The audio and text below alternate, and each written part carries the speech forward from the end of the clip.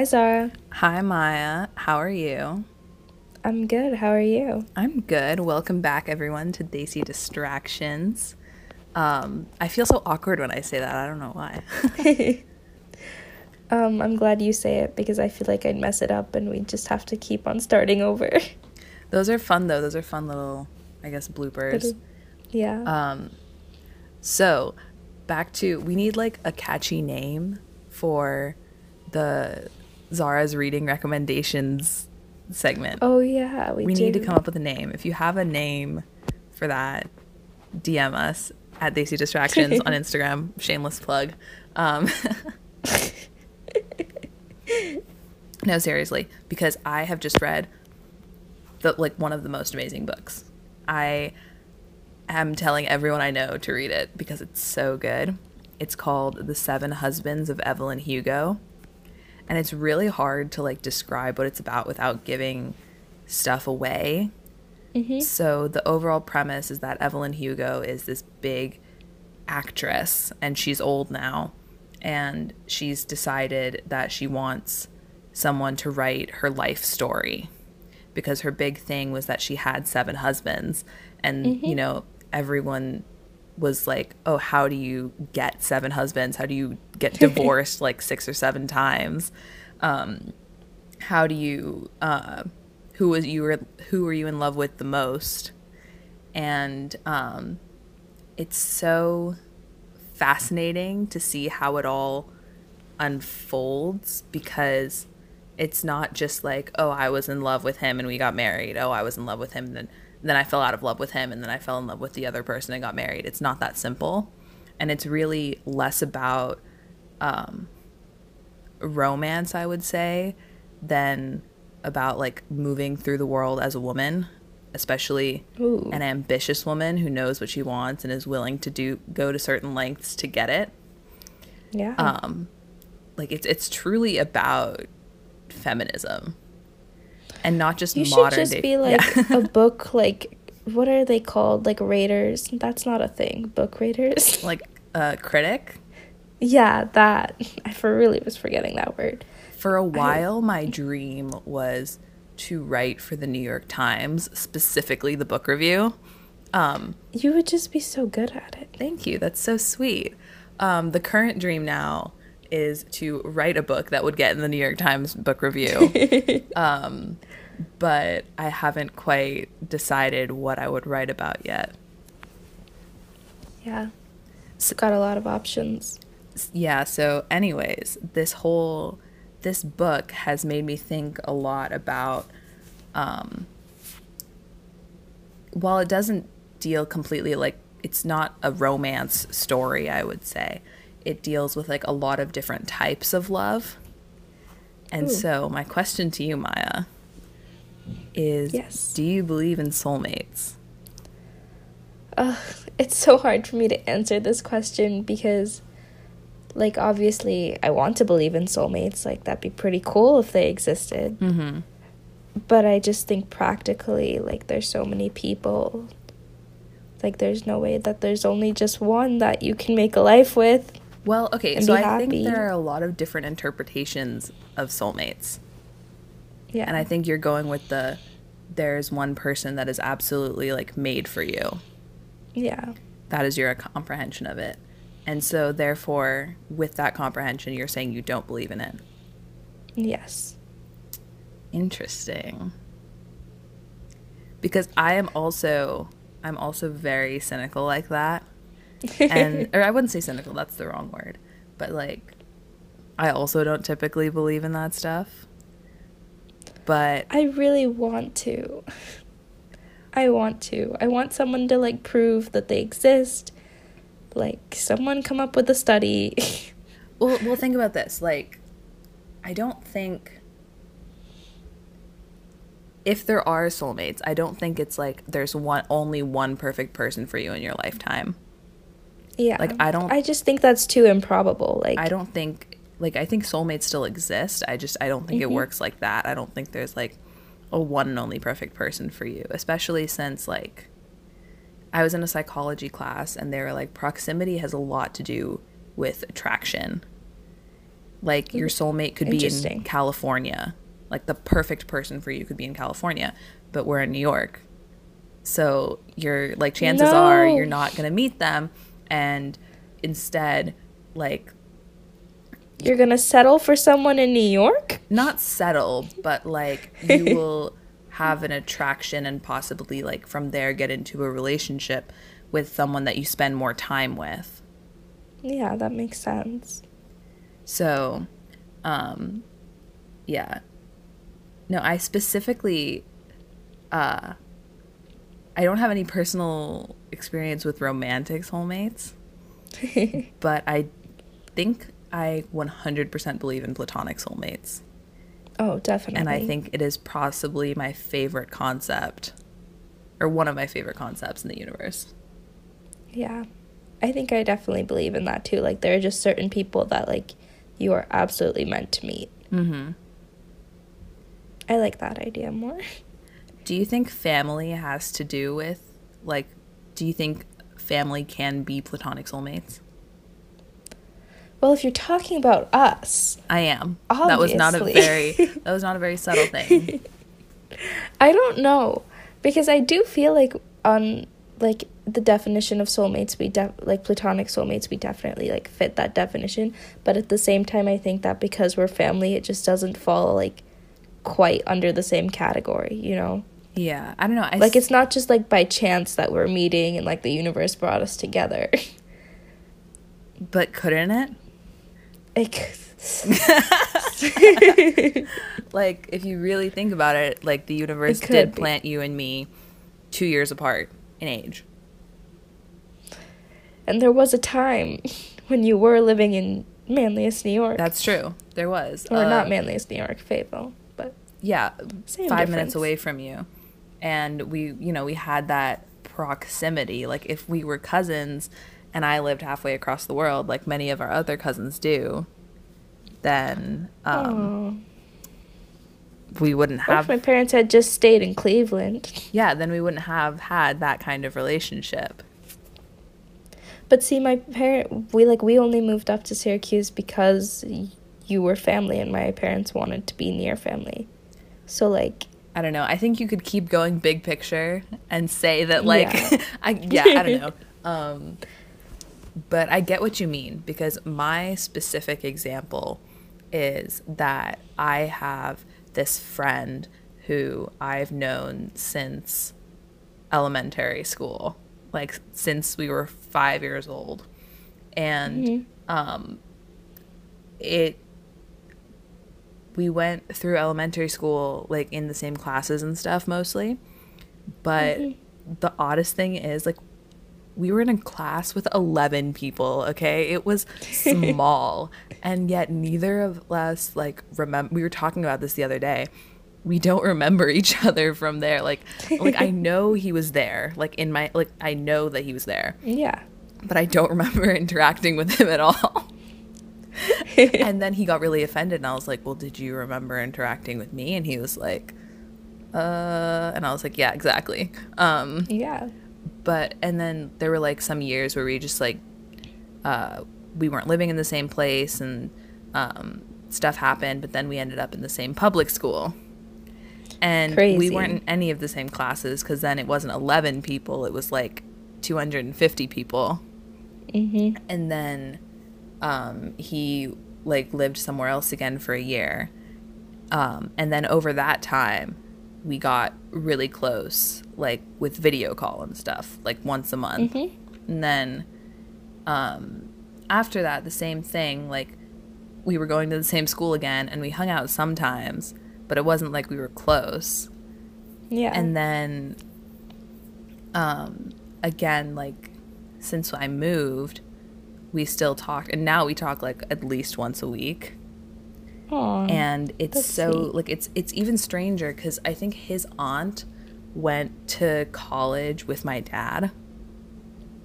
So, like, even before we knew them when I was in elementary school, like we had another kind of like connection. Like, it's so strange. And because, like, he's moved a lot and I moved, and we didn't even, like, start out having, like, a really solid friendship. Yeah. The fact that like we've stayed in each other's lives through all that, and Kind of crazy. it's just, it seems very like the universe is at work, you know what I Yeah. mean? The connections. Because it's not even like we have anything in common, really. Like, we argue, we have different views on a lot of things, and so we argue, but it's like very, very civil arguing. Yeah. Or I guess you call it debate. Yeah. Civil arguing. I like that better, though. Yeah, so that I was like, okay, 100% platonic soulmate. That is that, and I just think it's so cool. To me, like, I don't think soulmate, like, the way you described it, it was very, like, oh, like, somehow they stay part of your life forever. Or, like, you know, they're always in, like, some kind of aspect of it. But I don't think that's, like, that's not really how I saw, like, platonic soulmates. I saw kind of platonic soulmates as someone who basically just you'll never outgrow, if that makes sense. Yeah. Like, someone you know you'll come back to, like, 100%. No matter how much either of you change, like, you'll always be able to just come back and have that one person, even if, like, you know, after high school you guys don't talk for, like, 30 years. Like, you could be 100% confident that if you went up and started talking to this person, it wouldn't be hard. I would even go a step further and say, like, because I agree with what you're saying, and I would say I would add that onto my definition, but I think it's like, you know, that they would have your back. Yeah. Because in the book that I was reading, there's this one person that he just has her back the whole time, like her whole life, and she's treated pretty, like, crappily by a lot of characters in the book, men specifically. And he's, like, the one person that doesn't take advantage of her that way. And is, like, I don't know, just for years. And so she's always, I don't know, they just, like, they have each other's backs 100%. And I was like, honestly, That's best so relationship in the book. Yeah. Like, I feel like talking about this makes me feel very grateful for the friends I do have, because I can say that, like, I do have people who I know would have my back, which I think is really a privilege, honestly. And it's so odd talking about it because I don't want to jinx myself and be Same. like, okay, like, next year they're not going to, like, I'm not going to talk to these people again, because that's kind of what happened after high school. You know, there were, like, maybe 20 to 50 people who I talked to pretty regularly just in class, and so therefore I thought I was kind of close with them. And then I left, and I talked to maybe 2 people now. See, Zara, this is the difference, I think, between me and you, is I'm not out of high school, and I talk to only 2 to 3 people right now. That is false. I feel like that is not true. I feel like it really is. You have to I think at most it's 6. Like 6 main people that I'll communicate with during school. 20 to 50 is a stretch. I would say mine was also like a 6, and I thought that it was like a really, really close 6. Yeah. But I still only talked to like 1 or 2. Yeah. And I feel like even out of that 6, I know who the 2, maybe 3 are that I'll stay in touch with if I want to. But yeah, it's kind of crazy to think about what's going to happen after we graduate from high school. Like, I know for everyone else listening who's older, it's like such in the past, and like you probably think I'm such a baby, but I don't know. No, it's a universal experience. I have to start picking out my college classes and stuff this month. Fun. And I am so, like, I legitimately have no idea what I'm doing. Like, we did this little weekend Mother's Day trip to this little town, and there was this guy there who was like working at the inn, who was like 2 years older than me, and we just started talking, and he was like, so do you know what you want to do, or what your dream job is? And I was like, I clicked the wrong button on my application for my major. So I actually, so I was like, no, I don't know what I'm doing. I am a mess. That's a true story, by the way. I did hit the wrong button. What major did you pick? Okay, so there's like a liberal studies program at NYU, which I thought was really cool because it was like 2 years of liberal arts stuff. And then, but in like smaller class, like more interesting classes. And then after your 2 years there, you can transfer to like any of the schools and do your major. And so I was like, that's a sweet deal. Like, I don't have to like apply and get into one. I can just like have my pick once I know what I want to do. But my dumbass picked global liberal studies, which is a 4-year degree program. And yeah, so they have like concentrations within it because it's technically its own major. And it's kind of nice because it's kind of, I feel like I describe it more as like an honors college just because like the classes it has its own classes and they're typically like much smaller than classes in the other schools. So we'll see how it goes, but I have no idea what I'm doing. I don't really know either. And people keep asking me. Yeah. It's so strange. I either feel like I'm 12 or 30. Like, because people are either like telling me like, oh, you're not old enough to do that.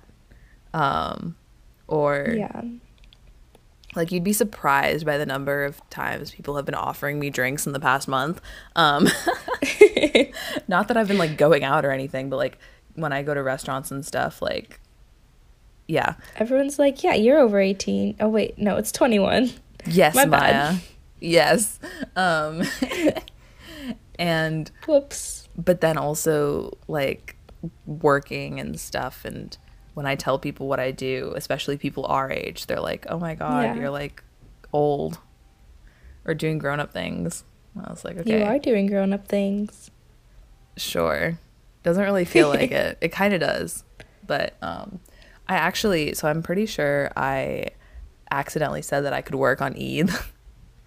Because I didn't think it was this week. I thought it was next week. So let's see if I can get the time off now. Yeah. My dad offered to take work off and stuff, but I can't really get off school. So.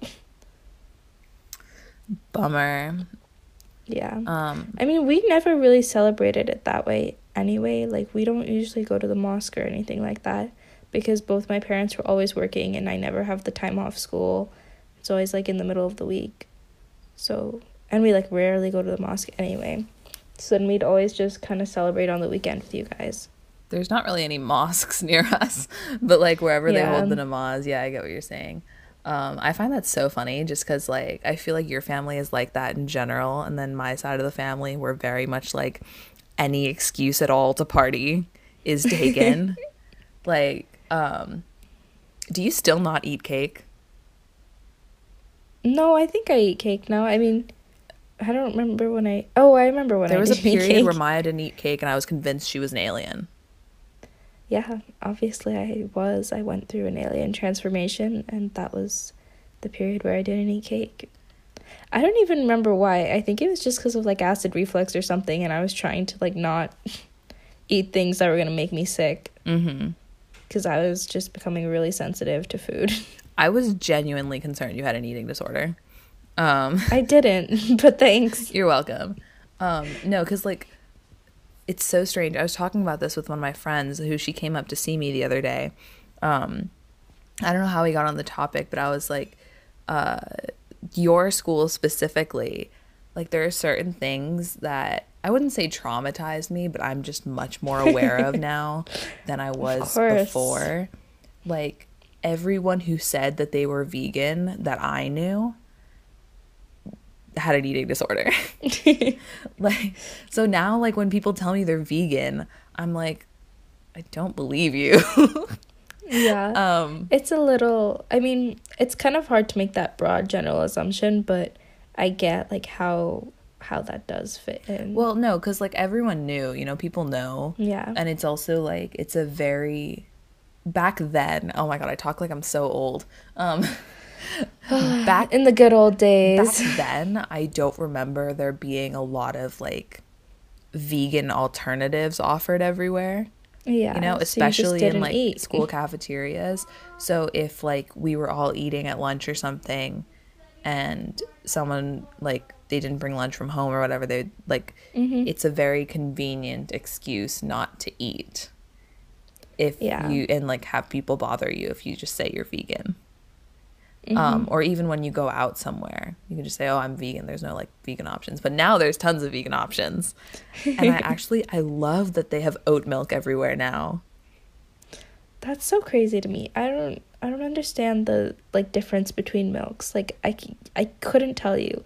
Like skim milk, almond milk, oat milk, like I don't know. Well, that's probably because you're not lactose intolerant. Um, Yeah.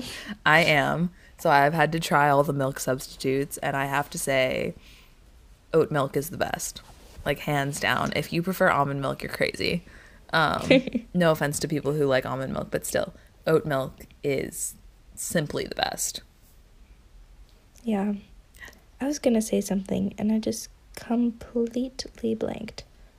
I had something meaningful to add to the conversation and then it just disappeared. I think that sums up my entire day today is I had something meaningful and then it just disappeared. I don't blame you. Like you've been studying your little butt off, and Oh, you know what? I remembered what I was saying. Okay, go ahead. It was on the topic of eating disorders. Yeah, so like sometimes when I'm fasting, like, you know, it's still hard for people to comprehend at FM. So I was like trying to explain it to my soccer team one time that I was playing. It was a club soccer team, actually. This isn't actually specific to my school, but like my team's how long white. ago was this? Like when was this for context? Like maybe 2-3 weeks ago. Oh, I don't okay. remember. Not like years ago. Not years Okay. ago. That was this year. But and one of my friends who's like generally like very receptive and like open-minded and things like that, like I was like trying to explain it to her and she's like, and I like said the no water part or something and she just was like immediate like, oh, that's so unhealthy. And I was like, well, no, it's not. And I didn't like it was just a casual conversation, so I didn't like go off on a tangent and like try and explain it to her more. But it just felt like very awkward. It's not It's not unhealthy if you do it right. it's not unhealthy, especially if you have enough water at like Seri and Iftar. Yeah. But I just felt like that was a very Yeah, I've seen more graphics on Instagram kind of explaining about that, like, you know, explaining fasting to non-Muslims. And they mentioned specifically, and I didn't really think about this a whole lot, probably because I don't fast, but they're like, it's rude to ask people if they're like how much weight they're losing or like, you know, about the dietary aspect of it. I always got so upset with that. Like someone would like I think one time I said I was like fasting for like Ramzan. One time I was talking and I was like, yeah, I'm fasting for Ramzan, and someone was like, oh yeah, I intermittent fast all the time, and I was like, okay, it's not the same thing. Yeah. Like just making that comparison sometimes is, and like I get it, like you're trying to be relatable and like add, but it just it is a little offensive to me. No, because it's about faith, you know, cleansing yourself, whatever reason you feel for doing it is much greater than the more shallow I want to lose 5 pounds aspect of intermittent fasting, you know? So it seems kind of offensive to compare the two. I get that. Yeah. I was actually thinking of like talking about why I don't fast, but I haven't like found a way to explain it that I'm comfortable with. Everyone has their own reasons. Like I have plenty of other Muslim friends who don't fast for health reasons, for like school reasons. Yeah. No, I've been asked about it possibly more this year than ever. I don't think it's like polite to ask. Like I just don't think that's like, I don't know. Because especially if you're like not Muslim and you ask someone like, oh, why aren't you fasting? Like, that's none of your business, frankly. Yeah. There's so many personal reasons that someone could not be fasting that you just are not entitled to know. Mm-hmm. No, I like that. To be fair, some of them came from like my therapist and like people I, work out with. And so they were like, we need to make sure, like, are you going to pass out today? My therapist was like, are you going to be like moody or something because you're not eating? I was like, no worries. But thank you for checking. Also, okay, so I did post something about having, like, about culturally competent care because South Asian people, like, I like the alliteration in that sentence. What? Culturally competent the alliteration. Care? Yeah. I'm hearing a lot more about it now that I work in, like, mental health stuff. So I was talking about that. I posted something about that on our Instagram a few days ago, that South Asian therapist's account posted. And it's because, like, certain mental health issues present themselves differently in South Asians and, like, South Asian Americans than they do in, like, regular Americans or like, I was actually thinking about this. So most psychology and stuff is, like, from a very Western perspective, and it doesn't accurately portray how, like, Eastern societies have developed and how, we see the world and present ourselves. And so, like, the things are very different. I don't know if any of, like, if you got a chance to look at that because you were studying, but it is so nice to have a South Asian therapist. Like, I actually went to southasiantherapist.org and found myself a therapist. I don't know if I've ever talked about this on here. Maybe I have, but it's just, like, it's so nice not having to spend, like, half my therapy session explaining stuff about my life. Yeah. Or, like, I can even use, like, Urdu words here and there to describe things. And they just, like, get it. Like, obviously, like, you don't have to have a South Asian therapist, especially if it's not available to you.